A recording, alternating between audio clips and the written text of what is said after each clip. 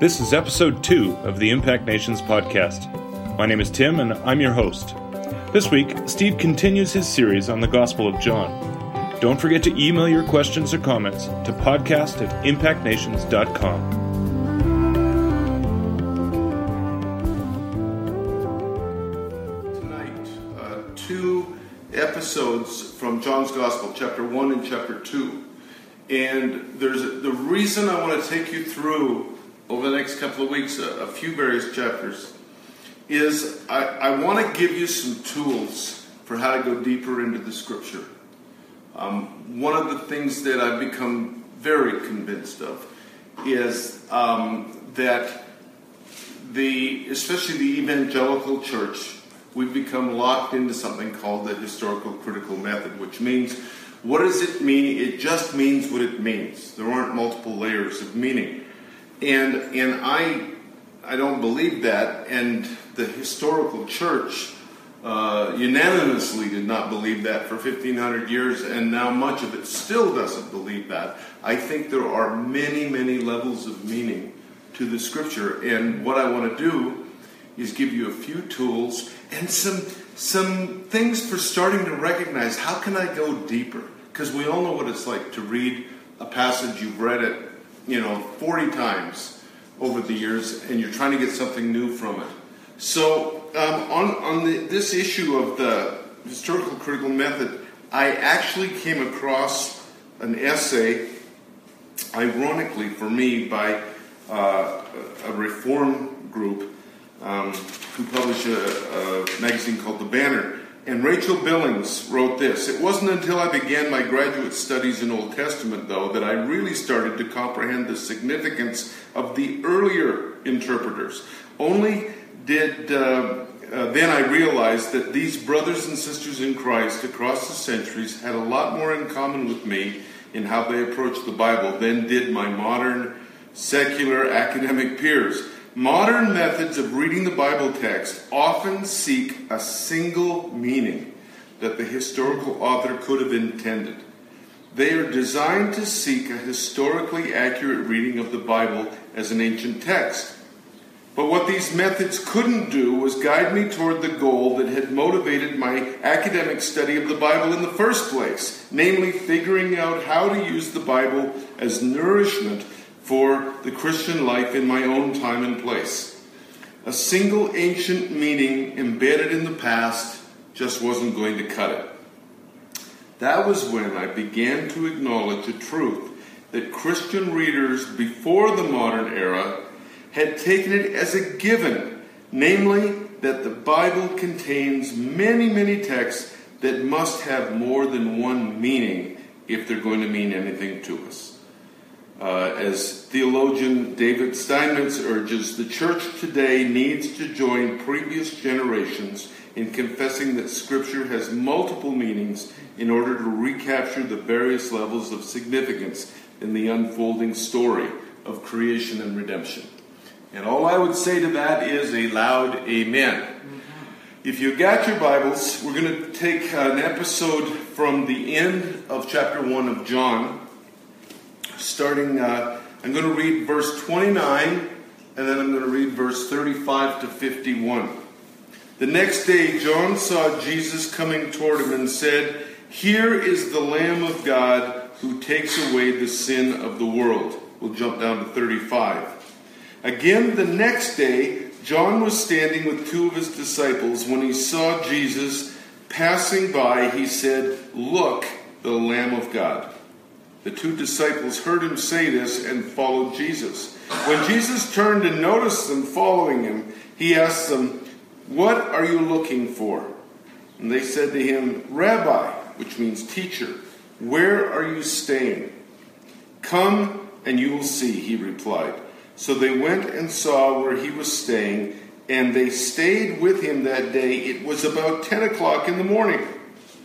Andrew, Simon Peter's brother, was one of the 2 who heard John and followed him. He first found his own brother Simon and said, 'We have found the Messiah,' which means anointed one or Christ. And he brought Simon to Jesus. When Jesus saw him, he said, "You are Simon, son of John. You will be called Cephas," which means rock. The next day, he decided to leave for Galilee, and Jesus found Philip and told him, "Follow me." Now Philip was from Bethsaida, the hometown of Andrew and Peter. Philip found Nathanael and told him, "We have found the one Moses wrote about in the law, and so did the prophets, Jesus, the son of Joseph from Nazareth." "Can anything good come out of Nazareth?" Nathanael asked him. "Come and see," Philip answered. Then Jesus saw Nathanael coming toward him, and he said to him, "Here is a true Israelite. No deceit is in him." "How do you know me?" Nathanael asked. "Before Philip called you, when you were under the fig tree, I saw you," Jesus answered. "Rabbi," Nathanael replied, "you are the Son of God. You are the King of Israel." And Jesus responded to him, "Do you believe only because I told you I saw you under the fig tree? You will see greater things than this." Then he said, I assure you that you will see heaven open and the angels of God ascending and descending on the Son of Man." So Lord, help us to just unlock some truths that are here, and Father, we just acknowledge that there's truths that go deeper than we'll ever plumb the depths of. But take us further in today. In Jesus' name, amen. So verse 29. "Look," some of your translations say, others say, "Behold, the Lamb of God who takes away the sins of the world." What I want you to know as we go through John is that he doesn't waste a word. He doesn't waste a sentence. In fact, at the end of John's gospel, he's the one who said it. I suppose if everything that Jesus said and did was written, that the world wouldn't contain the books of it. You've got 4 gospels. 3 of them are called the synoptics: Matthew, Mark, and Luke. And then there's John. John's really interesting. They're all fascinating. But Matthew, Mark, and Luke were written within the same generation. And they were written to different audience, but they were written in the context of a particular time. John's gospel was written a whole generation later. And John was writing at a time when there was something called Gnosticism was beginning to rise up. Some of the kind of mystery religions were impacting and affecting this early church. John's purpose is very, very clear. The beginning of John's gospel, very famous, right? In the beginning was the Word, and the Word was with God, and the Word was God. The first 18 verses of chapter 1 are called John's prologue. St. Augustine called them the most sublime words that have ever been written. And they lay out for us in that prologue John's whole purpose, and everything he writes is undergirding that purpose and leading us to some conclusions. And he is saying Jesus Christ, fully God and fully man. So everything that he writes, as we look at just some examples over the next couple of weeks, I want you to remember this. He was incredibly selective. Every gospel writer was selective, right? Otherwise, the gospels would go on and on and on. And so what he was writing, we always have to look and say, why did he write that? Why did he put it that way? Why did he include this? Why didn't he include that? So with that as a background, let's look at this episode at the end of chapter 1. So behold the Lamb of God who takes away the sins of the world. The Lamb was always incredibly significant in the history and the collective consciousness of the people of Israel.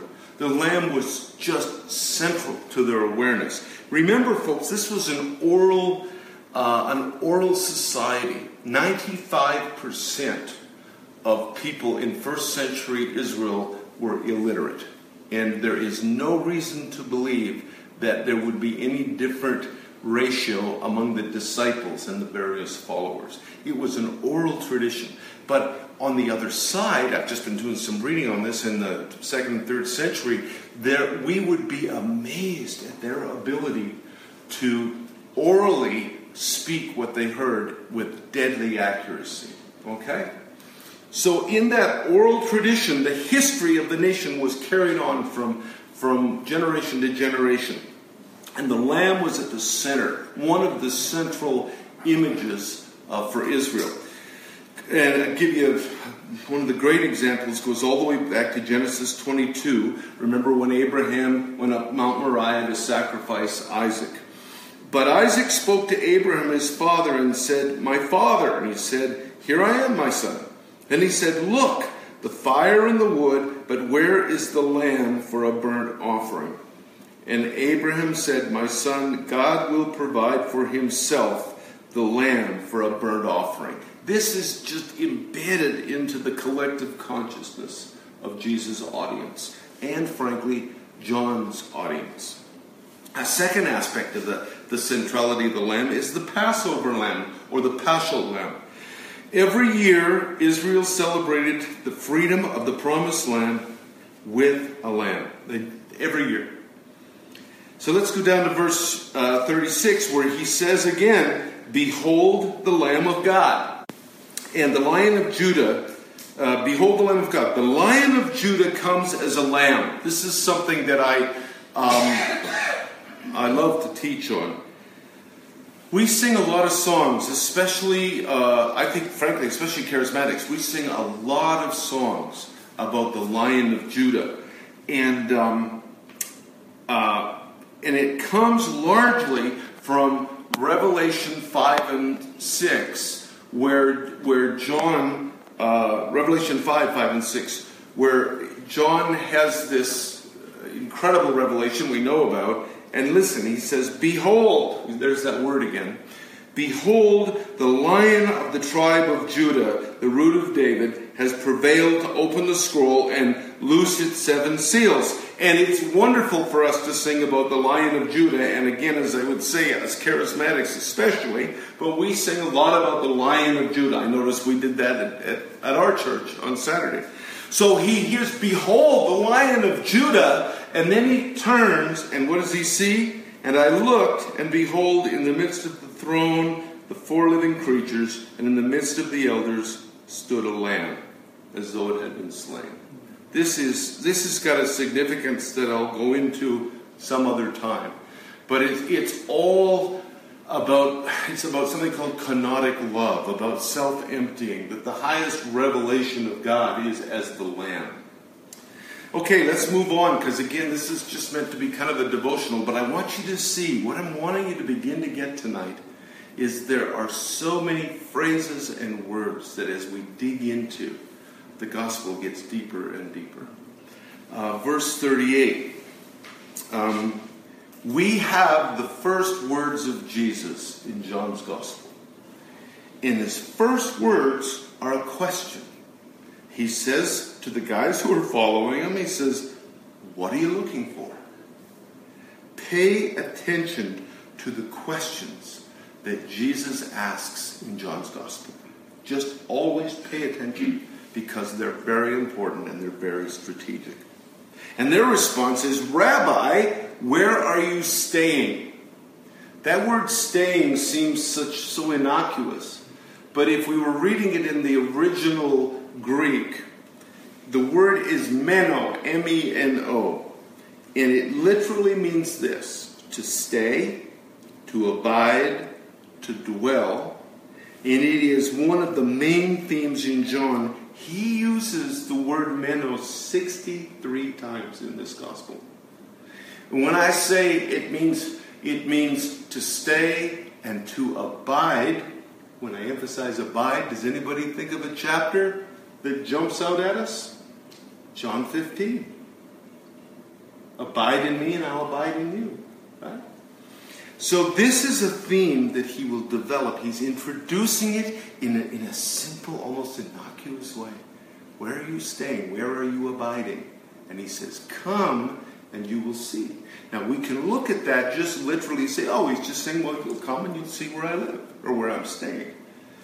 Because the Son of Man had no place to call his own home. But it's way more than that. John is introducing themes that are going to get bigger and bigger and bigger through this gospel. Come and you will see. Now, from the beginning of this gospel, the invitation to see, to experience what it means to abide is thematic all the way through this gospel. Our first encounter with Jesus, because remember this is when we first see him, what's he doing? The first encounter is, he is inviting. He's saying, come along, you come and see. This is so important, and we have a ton to learn from this, and we'll see these themes begin to develop as we go through the gospel. So then we get to verses 40 and 41, and they come and they stay with him. And then, so, he's a rabbi, he's a teacher. That's a term of respect for a teacher. There was kind of traveling teachers that were known as rabbis. But after one day, I'm going to read this, verse 40 and 41. The next day, now Philip was from Bethsaida, and he found Nathanael, and he told him, we have found the one Moses wrote about in the law. That is, the coming one. Sometimes you'll see that's written, are you the coming one? Let's see, Matthew 11:4. Are you the coming one? The coming one refers back to Deuteronomy 18:15. It's this great promise. Moses says, before he dies, he says, God's going to raise up one greater than me, like he is the coming one. He is the prophet. And so what we see here, after just one day, he goes from rabbi to, we found the coming one. We found Messiah. And this is what happens when people really encounter Jesus. I'm not sure it's what happens when they are presented with some doctrine and theological truths, which are good to have.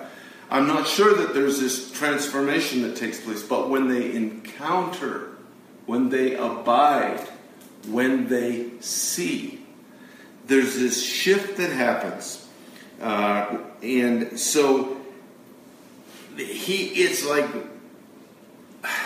he's already opened up his life, and we know what's going to happen. He's going to spend the rest of his life following him. In verse 42,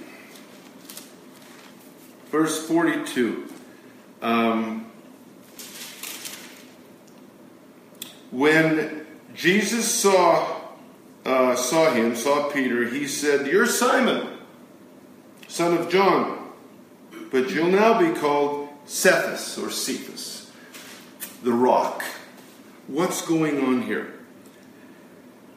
John is saying, being with Jesus will reveal your true identity. He's saying, if you be with me, you get a whole new identity. Who you thought you were is not who you really are. It's interesting because all the way into Revelation, we're told that we get a new name that he gives us. Everyone is looking for who they really are. This is a huge part of the good news. So you see how profound this is? If you follow me, if you abide, if you experience, I'm going to show you who you really are. I'm going to give you a new name. One time we were in India. We were out in the countryside. On a Sunday morning, I was just supposed to preach at this country church that was about a half a mile out from a village. And service started. I started to preach, and people just started coming. They were just walking along the road. They were Hindus and Muslims, and what's going on? They showed up. So there were so many of them, we had to move to outside. And they just kept coming and coming. And at the end of the end of me preaching, and it wasn't meant to be an evangelistic time, 40 of them came to Christ. And we had a bus. And I said to the pastor, "Is there any water near here?" He said, "Yeah." So I taught him a little bit about baptism. And we went to this big old water hole. They had to shoo away water buffalo. And I got in the water, and I'm standing in this mucky water and sinking a little deeper and a little deeper, and I can feel things crawling up and down my legs. But I baptized folks for, I don't know, an hour. I guess it was wonderful. And they knew nothing. They were not coming from any Judeo-Christian foundation, right? They had encountered Christ. And it's funny, the Spirit of God, several of them just knocked him out. If we hadn't dragged him out of the water, maybe they would have drowned, who knows? I suspect not. But as we took him out, as I so often like to do, I had some folks with me from Impact Nations, and they were praying for people. And do you know the Lord prophetically gave, there were 16 of them, of the 40, who chose to be baptized right then and there. And the Lord prophetically gave all 16 a new name. Isn't that interesting? Isn't that something? Anyway, I'm going to reveal your true identity. I'm going to give you a new name. Jesus says to Philip the same thing. He says, follow me. This theme of follow me runs all the way through. In fact, all the Gospels. It's in the Synoptics too, but it runs through here in John of follow me, follow me, follow me. We get to the very end of John's Gospel, chapter 21. Remember when he's made them breakfast and they're walking along the Sea of Galilee, he and Peter, and John's following behind, and Jesus restores Peter 3 times, feed my sheep, tend my sheep, feed my sheep. And then Peter turns and says, what about him? And Jesus says, Peter, don't worry about him. But as for you, follow me. It's bookends, folks. He structured this gospel so carefully. And I want you to start to look and see and circle when you see things, and you'll watch patterns show up. And again, I'll tell you, the Bible starts to get thicker. You start to see things that you didn't see before. Philip says to Nathanael, come and see. That's that same sound. He just heard Jesus say that a day before. Come and see. And already he's becoming a disciple, isn't he? Already he's beginning to do what he saw and experienced from Jesus. So what he experienced, he copied. From the very beginning, we see the disciples learning from Jesus. Okay? And then verse 48, 49, I've always got a kick out of this whole passage with Nathanael. He says, an Israelite in whom there is no guile. In other words, I like your style. I like the fact that you just say what you think. And Nathanael, what was it he had said? And by implication, it wasn't physically there. It was in another spot. He'd said, when he heard about Jesus, he says, forget about it. Can anything good thing come? Right? Remember that? So he says, hey, Nathanael. And Nathanael says, I think you got the wrong guy. We've never met. And he says, before Philip called you, when you were under the fig tree, I saw you. And his response, Rabbi, you are the Son of God. A remarkable, remarkable response. So we see somewhat obscurely in the way John has written it, and there is some times of mystery in this gospel, but somewhat obscurely we see that there's something out of the ordinary going on here. It doesn't say specifically he was 4 miles down the road and Jesus wasn't there, but it by implication, how do you know me? Oh, I saw you before. So there's something going on here. And then Nathanael recognizes there's something out of the ordinary going on, and his response is, you are the Son of God. Why did John put this episode in here? Because he's challenging us to begin to see beyond the obvious, beyond the purely natural. And this theme is going to develop profoundly through John's Gospel. Seeing with what Paul calls the eyes of the Spirit. Okay? And then verse 51, he says this. I assure you, you will see heaven opened and the angels of God ascending and descending on the Son of Man. By the way, I only recently discovered that I'd always pictured him saying it to Nathanael, but there's these other ones who've been following are standing there too, because he says you, plural. I assure yous guys. Okay? You will see heaven opened and the angels of God ascending and descending on the Son of Man. I want to point out a few things from this scripture. One, he's referring to, again, in the oral tradition, every Jew would have known, Genesis 28, Jacob lays down, remember? And some of your Bibles say he has a vision, some say he had a dream, and he sees a ladder and angels going up and down, and he says, God is in this place. And I love one translation. It says, and I nearly missed it. And that's a whole other teaching. But the sudden awareness. So he's referring back to that. But what I want you to notice is this.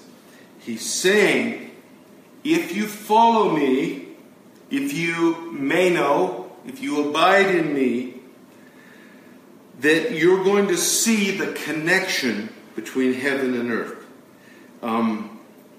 It's the first of 12 times that John uses this favorite title, upon the Son of Man. You're going to see the angels of God ascending and descending upon the Son of Man.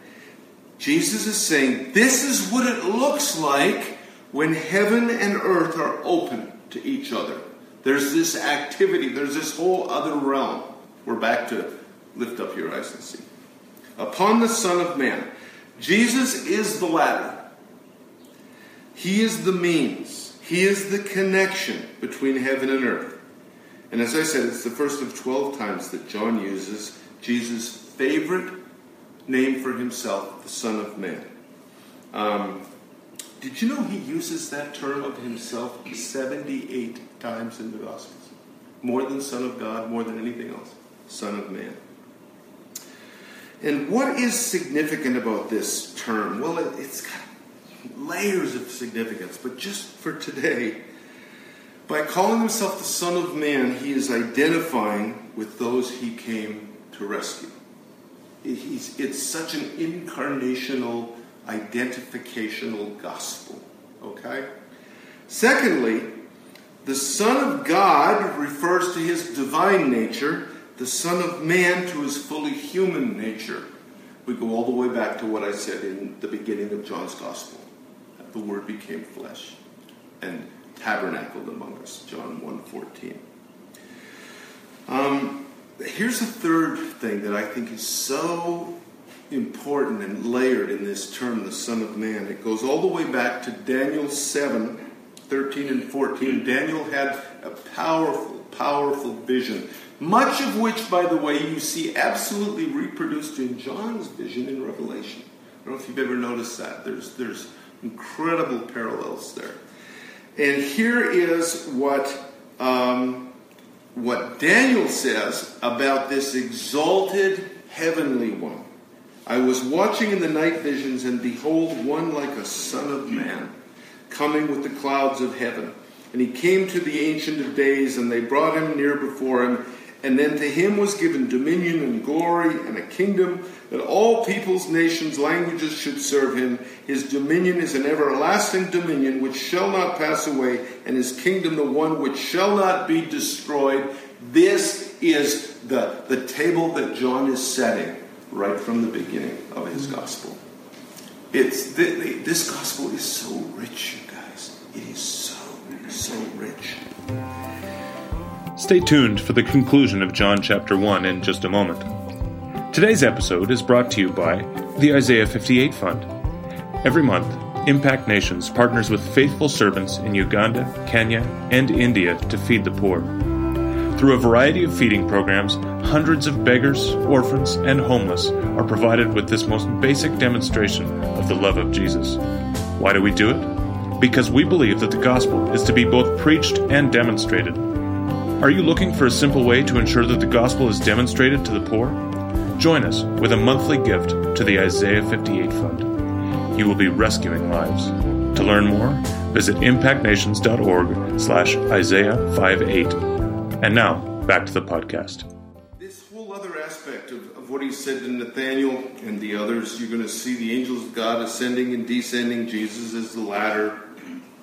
But I think he's also saying that we are called to increase in experiencing this connection, this activity between heaven and earth. We are called, our gospel calls us to experience heaven now. And you know, I believe that. Some of you who've traveled with me, you know, I believe heaven now comes in so many ways. You know, blind children see, and paralyzed people get up and walk, and on and on. Heaven now, there's this breakthrough. So, I'll just finish this first chapter, reviewing. Here's 4 themes or purposes to the gospel. They're all introduced in chapter 1. First of all, the theme of a life of abiding or dwelling. Meno, M-E-N-O. The second is the power of invitation. Sometimes we're going to see Jesus inviting in some very surprising ways. Thirdly, Jesus is the connection between heaven and earth. This, by the way, grows and grows through 21 chapters. And fourthly, seeing and perceiving at more than just a natural level. So those are 4 themes we're going to kind of carry as we go through some more of John's Gospel. Before I go on to the next one, are there any questions? When you shout all at once, I can't make it out. Any comments or thoughts or questions? Rosalie. Would you go over those last 4 points you made? They were important. Sure. Go over the last 4 points. All right. John is introducing several themes, purposes to his gospel. Introducing them in this first chapter. Number 1, a life of abiding, of dwelling. I gave you the word meno. Secondly, we see the power of inclusion, of invitation. We see Jesus inviting, and almost immediately we see that reproduced in those who have been the invited. Number 3, Jesus is the connection between heaven and earth. And this theme just grows and grows. And number 4, the theme of learning to see, learning to perceive at more than the natural level. Next week, I'm going to look at John 3 with Nicodemus, and you'll see how central that is. But it comes all the way through. John 4:35, lift up your eyes and perceive, the word means. Okay? Anybody else? All right. Oh, yes, Jerry. Was he rebuking Nicodemus when he said, "You think I'm God because I saw you"? Or was Nathaniel? Yeah. Was it leading into you're going to see more than this? That's it. I think he was encouraging him. I think he was saying, wow, you figured it out on that little bit of a sign? Wait till you see. Hang around. You are going to see incredible things that you're actually going to see the activity of heaven. Thanks for joining us. Join us again next week when Steve teaches John chapter 2. In the meantime, visit impactnations.org to learn more about how the kingdom of God is transforming lives around the world. And don't forget to email your questions at podcast@impactnations.com.